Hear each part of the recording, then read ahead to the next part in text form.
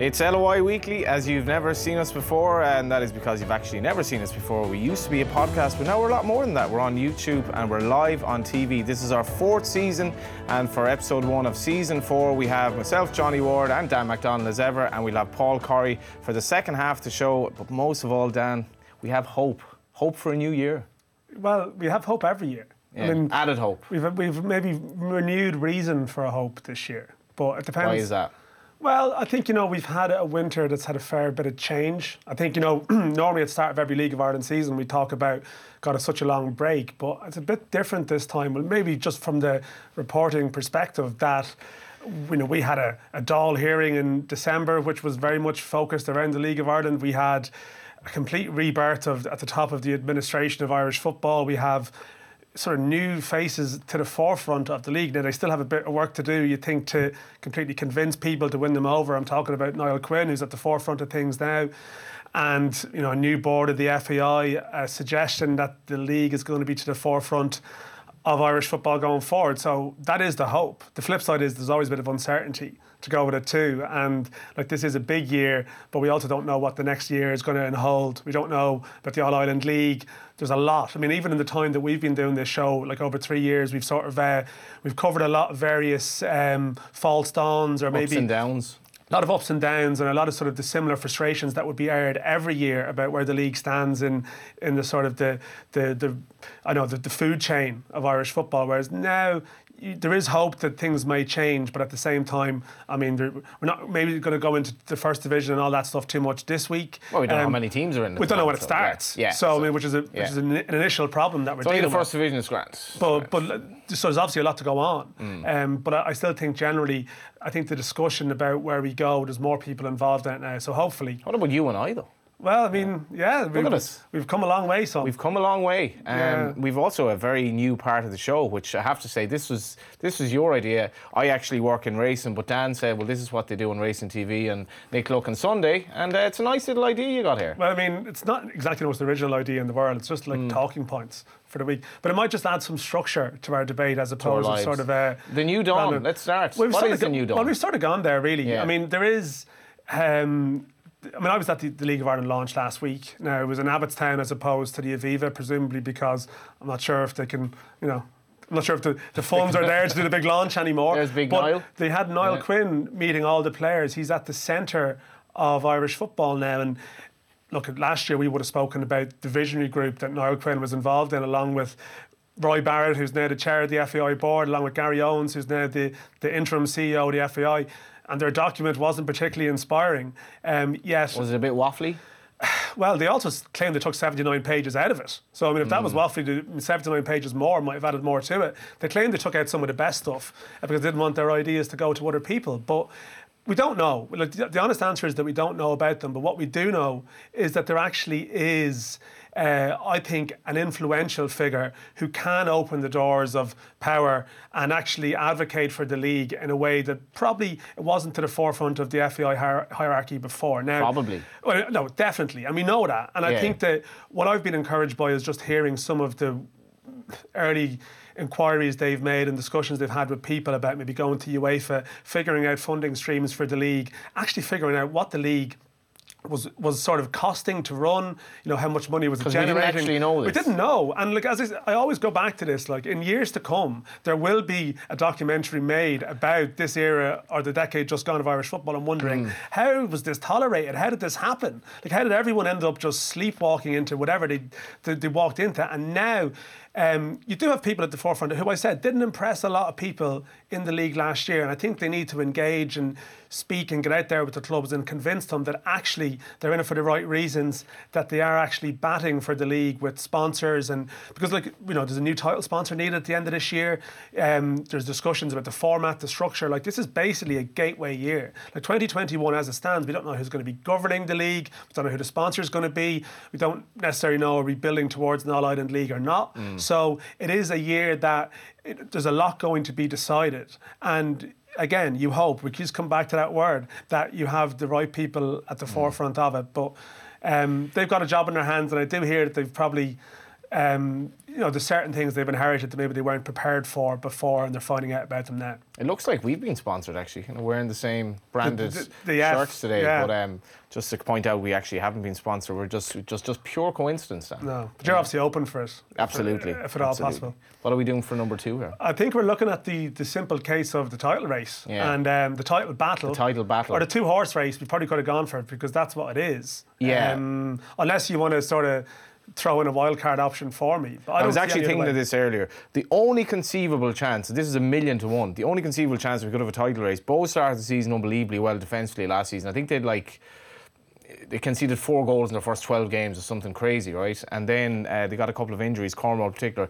If the likes of Glenn McCauley, who's a completely unknown player, really, ex-Liverpool, is off the charts for Bows and all of a sudden scores 20 goals, but realistically, you're clutching at straws. No, I just think it's going to be the same as every season, that when you get to April, May, and this madly dysfunctional fixture list that we have, and when teams play a serious amount of games in a short period of time, the 2 clubs with the most resources are just going to power away. But they can afford to stay overnight and just do little things which may not seem that much in isolation, but over the sequence of a league, they mean everything. So I think that Dundalk will power ahead with Rovers, and really there's no argument, I think, to be constructed that anyone else will challenge them.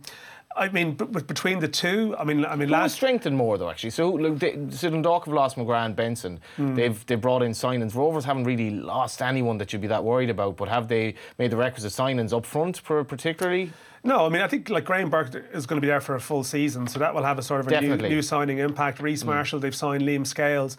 None of these players may necessarily start the season. Burke obviously will. Will Jack Brown be there for full season? That's another question. I'm leaning towards Dundalk marginally in the title race, and I think it's You'll because... have made your mind up at the end of the show? I've made my mind up. Yeah. I mean, you generally tend to make your mind up by April who's going to win it. And I think that, that experience of having won the league repeatedly, you think about it, Cork eventually won it on their 4th go, their 4th challenge. Rovers did have a proper crack at it last year, but you kind of wonder, is it a 1 more year thing? And if someone like Jack, who's so key to how they play, if he possibly goes in July, these are the factors that I'm thinking of that might just pop it towards. And Doc, a bit of an unknown. They've gone outside, they've gone to Europe, they've signed a guy from Serbia. I think they're looking at others. They may bring in someone else, Cammy Smith from Scotland, who's meant to be a very good player.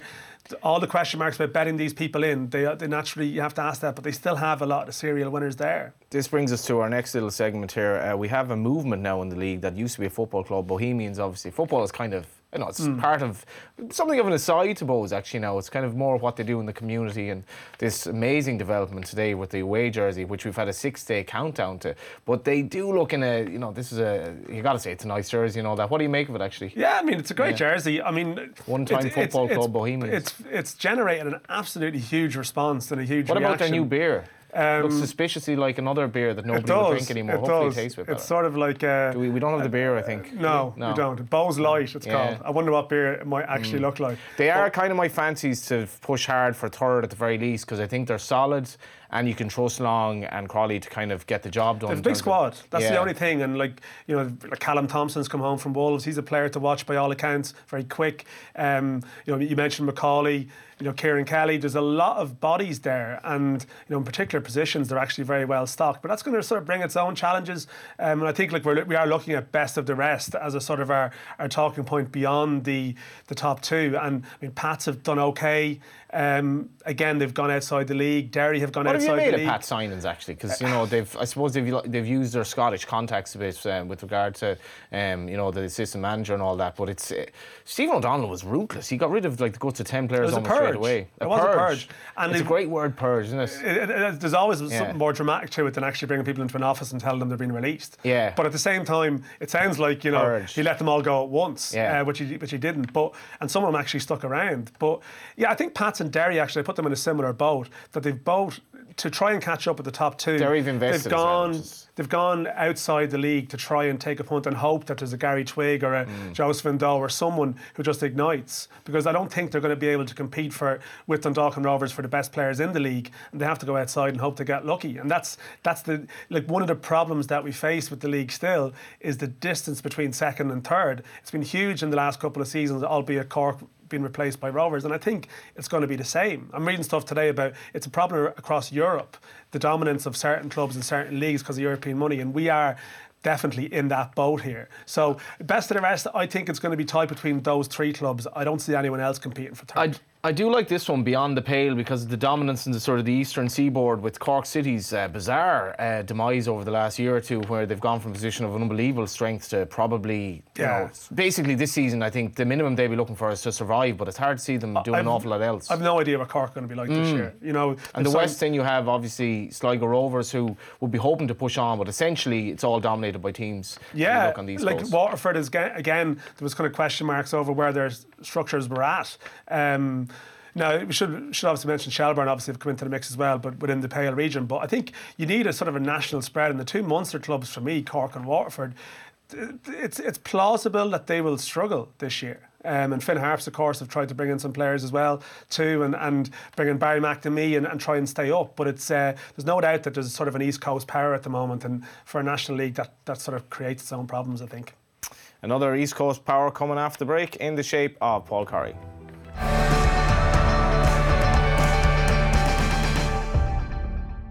Welcome back. It's now time for the PC part of the show. Paul Corry's in the house. Hi, How are you, PC? Yeah, really good. Keeping really well.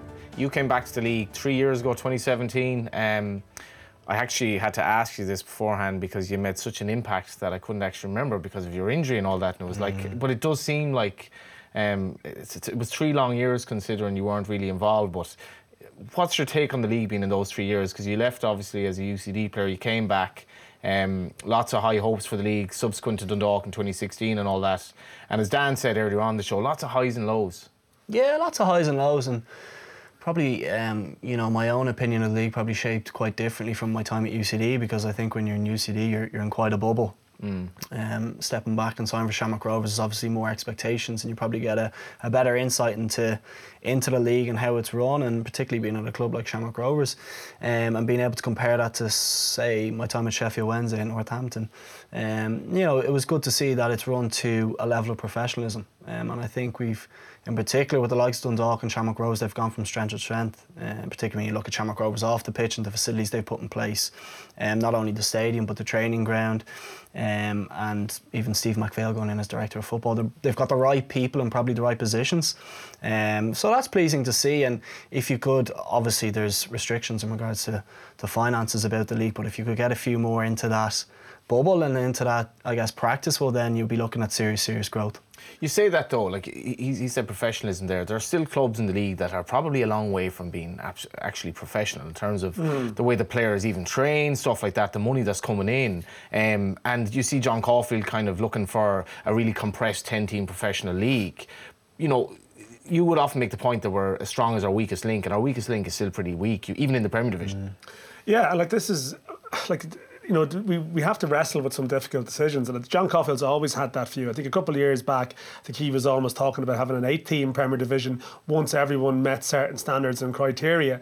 And like, I didn't necessarily object to that line of thinking. Like, I do think that being a Premier Division club should stand for something in terms of your facilities, the number of professionals, whatever it might be. But at the same time, you have to be conscious of the language you use here. That's really like disrespectful or, disparaging towards smaller clubs in the league, who can rightly point out that, you know, it's like a big game of pass the parcel here. Some of the clubs at the top, you know, it's almost like the music stopped when the European money came in, and that's allowed them to push on and strengthen. Absolutely. You know, whereas we went through this cyclical period. Amazingly, like around 10 years ago, people used to say one of the strengths in the league was that a different team won the league every year. But the flip side was that's because everyone went bust after around 2 years within 2 years of winning it. Whereas now you have a certain stability, and the clubs that are really sort of being the squeezed ones, squeezed middle as such, is the clubs that are caught between a bind of, well, do we push the boat out and try and get closer, or what is the cost of doing that? Now, I do think at some stage, like, hard decisions have to be made. Like, you have a situation where you have a short season because of the concerns of some smaller clubs. You have, you know, clubs who don't pay players in pre-season. That's most of the first division.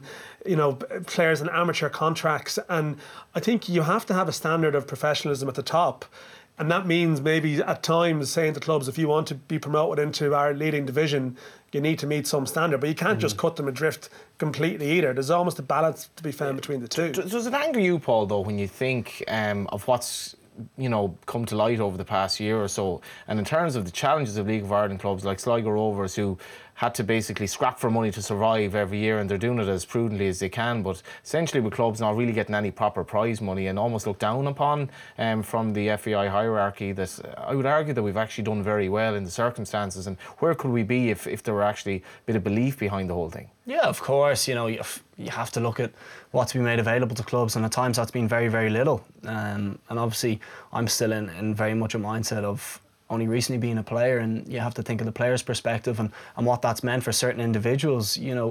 Not being able to tie people down on long-term contracts. If you look at positives, long-term contracts for players, 2-3 year contracts have been handed out, and in particular the last 12 months is particularly encouraging, because it means that if we're not keeping a hold of the best talent, well then at least clubs are commanding prices and they're commanding fees for players. They might not be enormous, but it's meant that they've been able to, I guess, grow in certain shapes and forms. But of course, you don't look back too fondly when you hear of the stories with the FAI, and you hear of maybe what has been withheld from clubs and preventing the league from growing, because... Well, there was a situation where they didn't know how much the title sponsor was putting in because of a confidentiality agreement, which is utterly, like Dan's on about that book that might come out. It sounds absolutely preposterous. It does, and information being withheld. Yeah, of course. And the clubs were probably so downtrodden they didn't know the difference. Of course, and then you look around the grounds and you look at the facilities that are on show, and in certain circumstances it isn't good enough. Even going into certain dressing rooms around the ground to be of an unbelievable standard. Even when you compare it, I would have been around certain League 2 clubs in the UK and they'd be streets ahead, absolutely streets ahead of some of the facilities that are on show. And that, the FAI have to take a certain element of responsibility for that, but that's reflecting. Let's look forward and let's hope that better things are to come. Yeah, we obviously have a new electorate having voted in a new government, whatever that may be. We're just hopeful that football will be a benefactor from the new government in time. But let's talk about the weekend to come, Dan. Bohs Rovers, great start. I would argue it's mad that this game isn't on Friday night for apparent security reasons. 3,500 people at a game, we can't police it. I think that's absolutely nuts. It's on Saturday anyway. Can't wait for the game one way or the other, but you must be looking forward to it. It's the highlight of the weekend. The old fixture computer. I actually don't like it as the first game of the season match, to be honest. You don't need a big game. Bohs Rovers is a big game at any point, and Bohs getting a lot of publicity this week. A lot of new people might want to go to the game. They can't. They can't go to any of their home games nearly this season because they're going to be mostly sold out, and that's the restrictions of Dalymount. So I think they are working on the far side in terms of trying to get something done to make some sort of a terracing. But as a week one, it's not it's exciting. But I'd nearly rather it was in week 3 or week 4. But that's only just being nitpicking. As a game, come Saturday afternoon or whatever, 1:45, I still think we'll be excited about it. I think for both teams, it's a weird one to start a season, because the psychological impact of losing a derby can actually be a real downer for either side. We've seen even Rovers in recent years, off the back of the Bohs game, sometimes they've gone in form and come out going the other way. And it's happened again. Flip side for Bohs, the first home game of the season, optimism. If you lose to Rovers, it's sort of, that's hanging over you. So it'll be interesting. Rovers did win. They have won their last 2 meetings. They did win the cup semi, you'd say, sort of quite comfortably, really. And you kind of wonder, is that them over the hump? I kind of hope that the occasion, that there's a footballing aspect to the occasion, but sometimes with this derby, we know that's not always the case in the sense of the pitch or the nature of the game. But I'm looking forward. I don't know what you think, Paul, even like Graham Burke, Jack Byrne, these players. It is like a great statement game for Rovers, maybe, to announce that this is their year. Absolutely. I think we saw a strong finish to the season from Shamrock Rovers, in particular when you think of the FAI Cup. And they were probably the better team against the Dock. Well, I think they were. I think we can admit that they were the better team on the day. What I'm still trying to get to grips with is how they, I guess, manage having Graham Burke and Jack Byrne in the one team, and we've seen them go to a 5 at the back, and that's meant that Ronan Finnish has had to push to a wing back position, and with Sean Cavan out, you're probably likely to see Daniel Lafferty. So it's just how they manage having Jack and Graham, who are their best players in the team. They're both very similar type characters. Both of them like to get on the ball and probably like to drop deep, and at times that has meant that Aaron Green has been very isolated up front. So for me, it's the mix. It's that mix. It's the blend of the characters and how they maximise their ability, because I think if they can do that well, and if Graham can score enough goals and Jack can get enough goals, well, then that will be the barometer of how far they're going to go this season, both in the league and the cup. With regard to the fixture and the Bohs Rovers, exactly what Dana said, you really don't know what to expect, particularly from a Dublin derby, but also now because it's the first game of the season, it's hard to understand where they're at in regards to the preparation, in regards to the fitness, what gear they're in come start of the season. So it's a bit of an unknown quantity. I think the job that Keith Long and Trevor Crowley have done has been absolutely incredible. But what you will find this year is now with the likes of Daniel Manju, the likes of Danny Grant, they're not going under the radar like they were last year. They're going to be marked men. Absolutely. And it's how they manage that and how they, I guess, get the most out of those players. So the matchup is most certainly in the middle part of the pitch between Manju, Gary O'Neill, Graham Burke, Jack Byrne and Keith Buckley. And I think whoever wins that will probably determine the result. We can expect a lot of flowers to be bought extra early on Valentine's Day, so League of Ireland fans can just dump the flowers and then go to games. If I were going to a game, Dan, Dundalk and Derry... What do you mean if you were going to a game? If I were going to a game, Dundalk and Derry could be an absolute banger. Who knows? What are you doing on Friday instead? Up in the air. Dundalk and Derry, Dan. I'm still Are you going to a game on Friday? I'm going to Dundalk and Derry, professional. Professional obligation, yeah. Derry are... People have to understand what you do for a living, John. Absolutely, you know? Foundations of a good relationship. But Valentine's Day, it's a long day, and it's going to culminate in a bit of League of Ireland football. Derry and Dundalk, to me, could be the best game of the round because two teams who want to play football. I'm fascinated by Derry this season. I'm not sure they've anyway replaced the players that they've lost, whereas Dundalk are obviously in a much stronger position. Yeah, I think I wouldn't be shocked if Dundalk sort of went with a team that was more so with the base from last year, and then they might phase in the new signings rather than necessarily throwing them in there. Whereas Derry, I think, have to do that because there's been massive turnover. David Parkhouse is gone, Junior is gone. It's a lot of goals to replace. Barry McNamee is gone. Greg Sloggett is gone. I mean, he's gone to Dundalk. He might be involved. Creating rave reviews. So they've gone and they've played the overseas market. And again, okay, they've brought in Conor Clifford and Conor McCormick and some guys who know the terrain. But some of the others, particularly in forward areas, you just don't know. And it's very hard. And Derry actually were really competitive against Dundalk pretty much all the time they played them last year. Cup games, everything, they pushed them all the way. But you just think it's probably weighted towards the team that's a bit more of a known quantity. The other three games we have, Cork City play Shelbourne, St Patrick's Athletic play Waterford, and Finn Harps plays Sligo Rovers. I think the Stephen O'Donnell story is going to be fascinating. How do you think he's going to go with St Pat's? It's going to take time, Johnny, and I think it's unrealistic to expect to be challenging up around the top of the league. But what we did see is a certain identity to their play last year, particularly towards the end of the season. You could see some of the flair that he wants to bring and some of maybe the patterns of play that Stevie himself liked to associate himself with when he was playing. So it's going to take time. There's a lot of new faces have come in there, and it's going to take a time before he can stamp his authority and stamp his real ways of playing on that side. So there's still an unknown quantity. They've brought in a couple of faces from UCD who are still young players within the league. So time will tell with St Pat's, but it'd be lovely to see Stevie, who has such an unbelievably good footballing brain. You saw that when he was playing. At times he was on one leg and he was dictating games and really managing the flow of a game. So it'll be interesting to see with St Pat's, but I think it's a longer process, and it has to be viewed as a 2 to 3 year kind of programme as opposed to putting too much pressure on them early doors. Briefly, who wins the league? Dundalk for me. How brief do you want me to be? You've about 10 seconds. I think they hurt you in more ways than Shamrock Rovers, and I think they'll score more goals and in turn win more games. I think that's interesting what he said there, because Patrick Hooban had a bit of a pop at Rovers. They're lovely to watch, but they don't hurt you necessarily. Dundalk maybe have more ways of doing that, and I think you're on the same hymn sheet here. Yeah, I think so. I think they're proven performers in terms of winning the league, and I think they probably have a deeper squad, but I think it's going to be closer than last year, definitely. Yeah, do you think it's going to be very close, or are we talking like 2 or 3 points sort of? I don't know, Johnny. Maybe 4 or 5. But we'll see how. There's a lot of variables to consider, but I think the dog just edge it. I think, yeah. You should never make early predictions. If you're watching on YouTube, maybe stay tuned. I might give some sort of a prediction later on in the show. But thanks very much for listening on week 1, and we'll see you for week 2.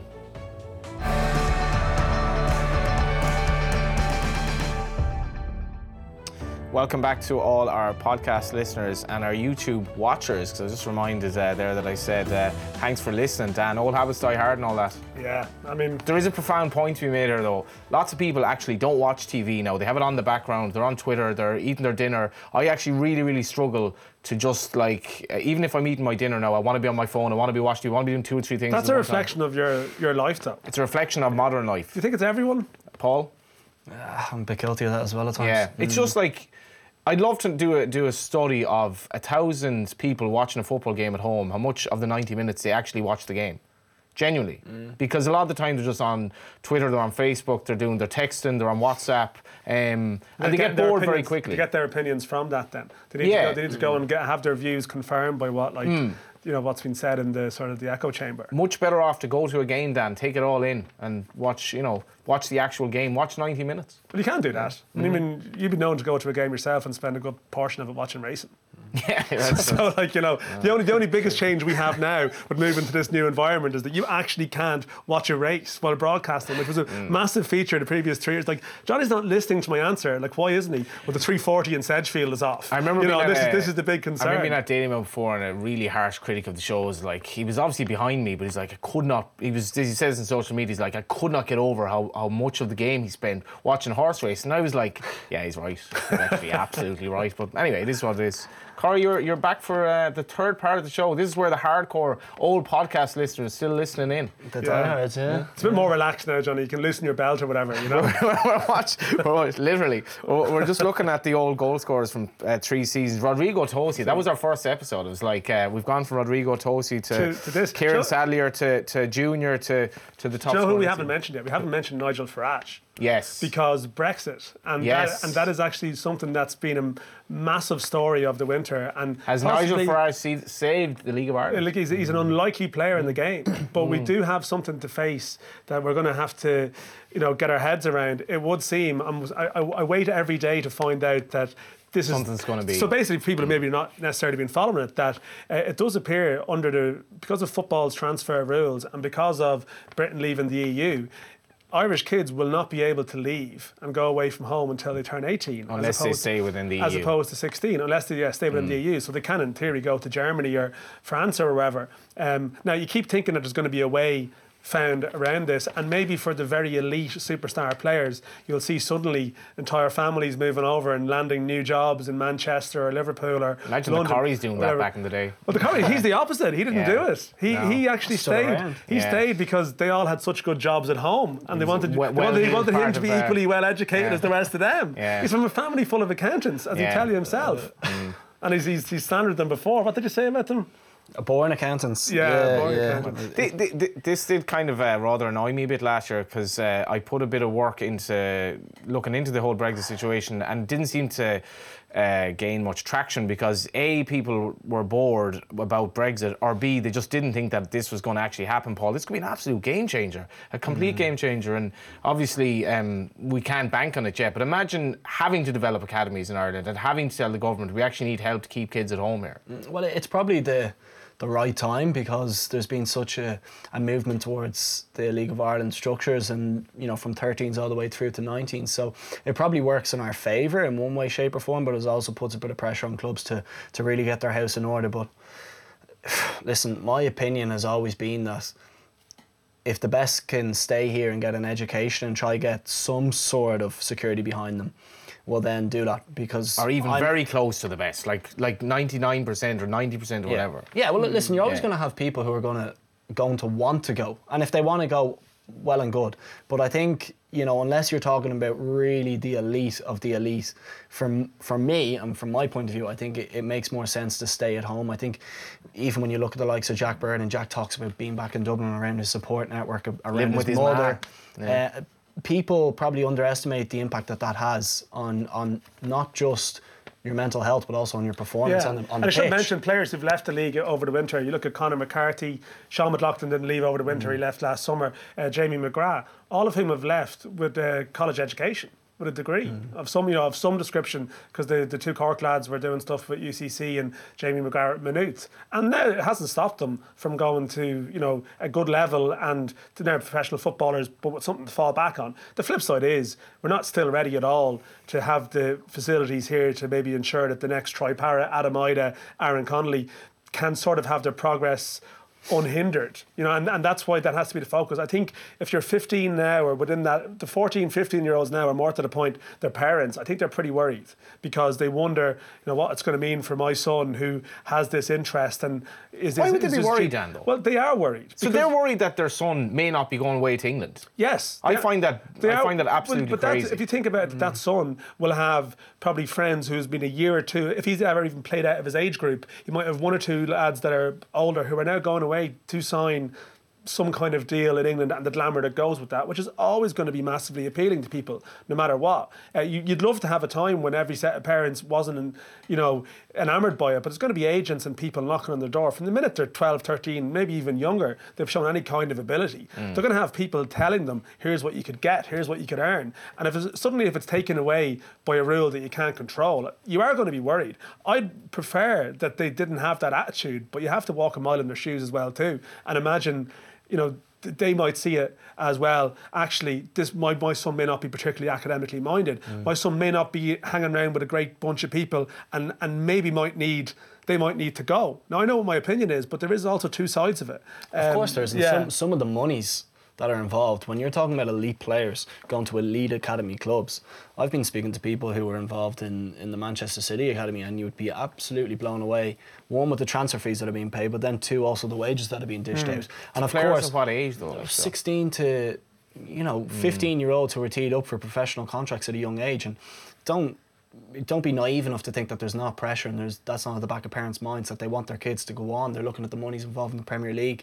Of course, the best players, I'm not naive enough to say that the best players aren't going to go. The layer below, I believe, should stay, but there's always going to be that bit of pressure. And if you're talking about Brexit and complications, of course that's going to put question marks. Well, here's one for you then. There's talk of Preston and Cork maybe having some sort of an official link-up. Is that going to become a thing now, whereby, you can't bring these players over to the Manchester Cities of this world, but we can have a link-up with a certain club such that we can have a mutually beneficial relationship? If there is a very good player, he can then develop and go on to whatever club it is in Britain. Yeah, I've seen partnerships with schoolboy clubs in years gone by. I remember when I was at Home Farm, there was Leeds United, there was Cherry Orchard and Man City. I think they're nonsense. And it never ever meant that players were directly going to Manchester City. One, a club has to want the player. It might not fit in, they might not be looking for that position, they might not be looking for that personality. The affiliation with the club, I don't think, really has a say in regards to where a player ends up. Of course, you look at Preston, you think of Shawnee Maguire and Kevin O'Connor. They're going to have links directly into the club that they might get a bit of a nudge to say, have a look. They also have a clause on Shawnee Maguire set on. I'm not sure about Alan Brown, definitely on Shawnee Maguire. And that was mentioned in one of the stories today about this, and I just hope that, we had a situation going back in time where Kevin Doyle and Shane Long, there was clauses that were sold because clubs weren't in a position to, capitalise on it. I'd hope there's more to this link than that, and that there's actually depth to it. But I don't think, I can see why it's in vogue and could become a thing because of Brexit, as we mentioned, but I don't see what Cork really have to gain from it. Short-term investment maybe, but beyond that, what if you do have that superstar player? They're probably still always going to have the offers, and you don't want to be snookered and prevented from putting them to the club that might be a bigger operation than Preston, because in the context of English football, Preston are not a big operation. Yeah, I suppose when we started this podcast, I remember saying that I thought we were in the middle of, or the start of maybe a revolution in terms of the League of Ireland. That was just after Dundalk's run, obviously, in the Champions League. Has our progress been checked? Are you still very excited about where the league is going? Has what's happened off the pitch given us a real sort of fill-up to actually go and achieve something now? I sort of think we're in a similar place to where we've been the last couple of years. And as I said, a lot of these early season discussions are repetitive. As I said, we hope that something may happen. Well, we're a grossly underachieving But league. what we do have now is a different administration at the top of the FAI, who definitely didn't have it to the forefront. I'm not going to repeat myself from earlier on, but that is the biggest change. There is no doubting this time 12 months ago it was unthinkable that you could have this situation that now exists, that there might actually be an open door to the league at the very top of the FAI as opposed to a closed one, or maybe like throw out some scraps, or maybe like, don't ask any questions again, or you never know what might happen. So that culture is gone. It's a more open culture. But what we've seen is that a lot of people who haven't talked to each other for years, a lot of people within Irish football don't view the League of Ireland at the top of their list of priorities. So there's probably a few fights to be had before everyone can get on the same page. What do you make of the standard, Paul? From I think your first game in the Championship was live on TV, and you got man of the match, Sheffield Wednesday, Leeds United, if I remember rightly. You come back to the League of Ireland. I suppose you've experienced like the very good teams and the teams that maybe aren't so good. But what do you make of the standard? Difficult one to put your finger on in regards to where we actually sit, because I think there's such a difference between the top teams and the bottom teams. What I know, and some of my days in England are actually deserted from my brain, I can't remember, but what I do remember is when I first went over, I was absolutely rocking at UCD, and I was going into every game with unbelievable confidence I was going to be able to execute on what I was capable of. But I just remember going over to Sheffield Wednesday, and Sheffield Wednesday were a mid to bottom Championship team, and I could not get over the pace of the game, the physicality of the game, people being able to, little bits and pieces and little ways that I would have manoeuvred the ball being read so easily. And then you have to adapt, and then it's only when you reflect and you think that is substantially quicker and substantially more quality on a pitch than a League of Ireland game. And we can't be naive enough to think that it isn't. But that's not to say that the top teams, the likes of Shamrock Rovers and the likes of Dundalk and certain individuals amongst the league, aren't capable of playing at that standard. It's just that too often Shamrock Rovers can get into second gear and they can coast for 3 or 4 weeks until they meet a Dundalk or a Bows or a Derry. And that's probably where the discrepancy lies. But as a whole, it's not bad. I don't think it's massively different than 3, 4, 5 years ago, because I think it's always going to be a stepping stone to the UK for the better young players.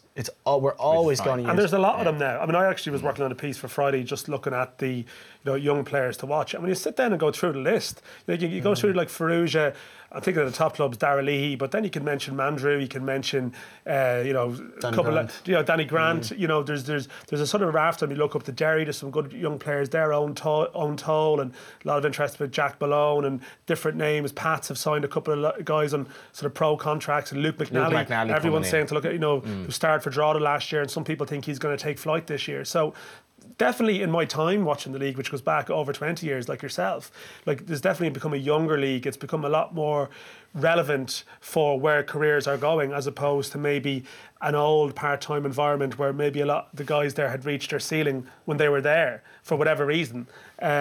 So that's the best thing about it now for me, is that you actually can go and watch games and see people who are going to push on, and there's a volume of them, like Enda Stevens and Matt Doherty or whoever it might be.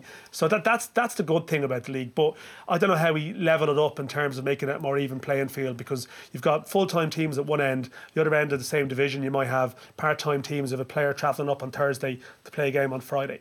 You know what I mean? So like they're not in the same league. In the Championship, you never have two teams from completely different worlds ever playing each other in a league match. Yeah. Looking forward to it?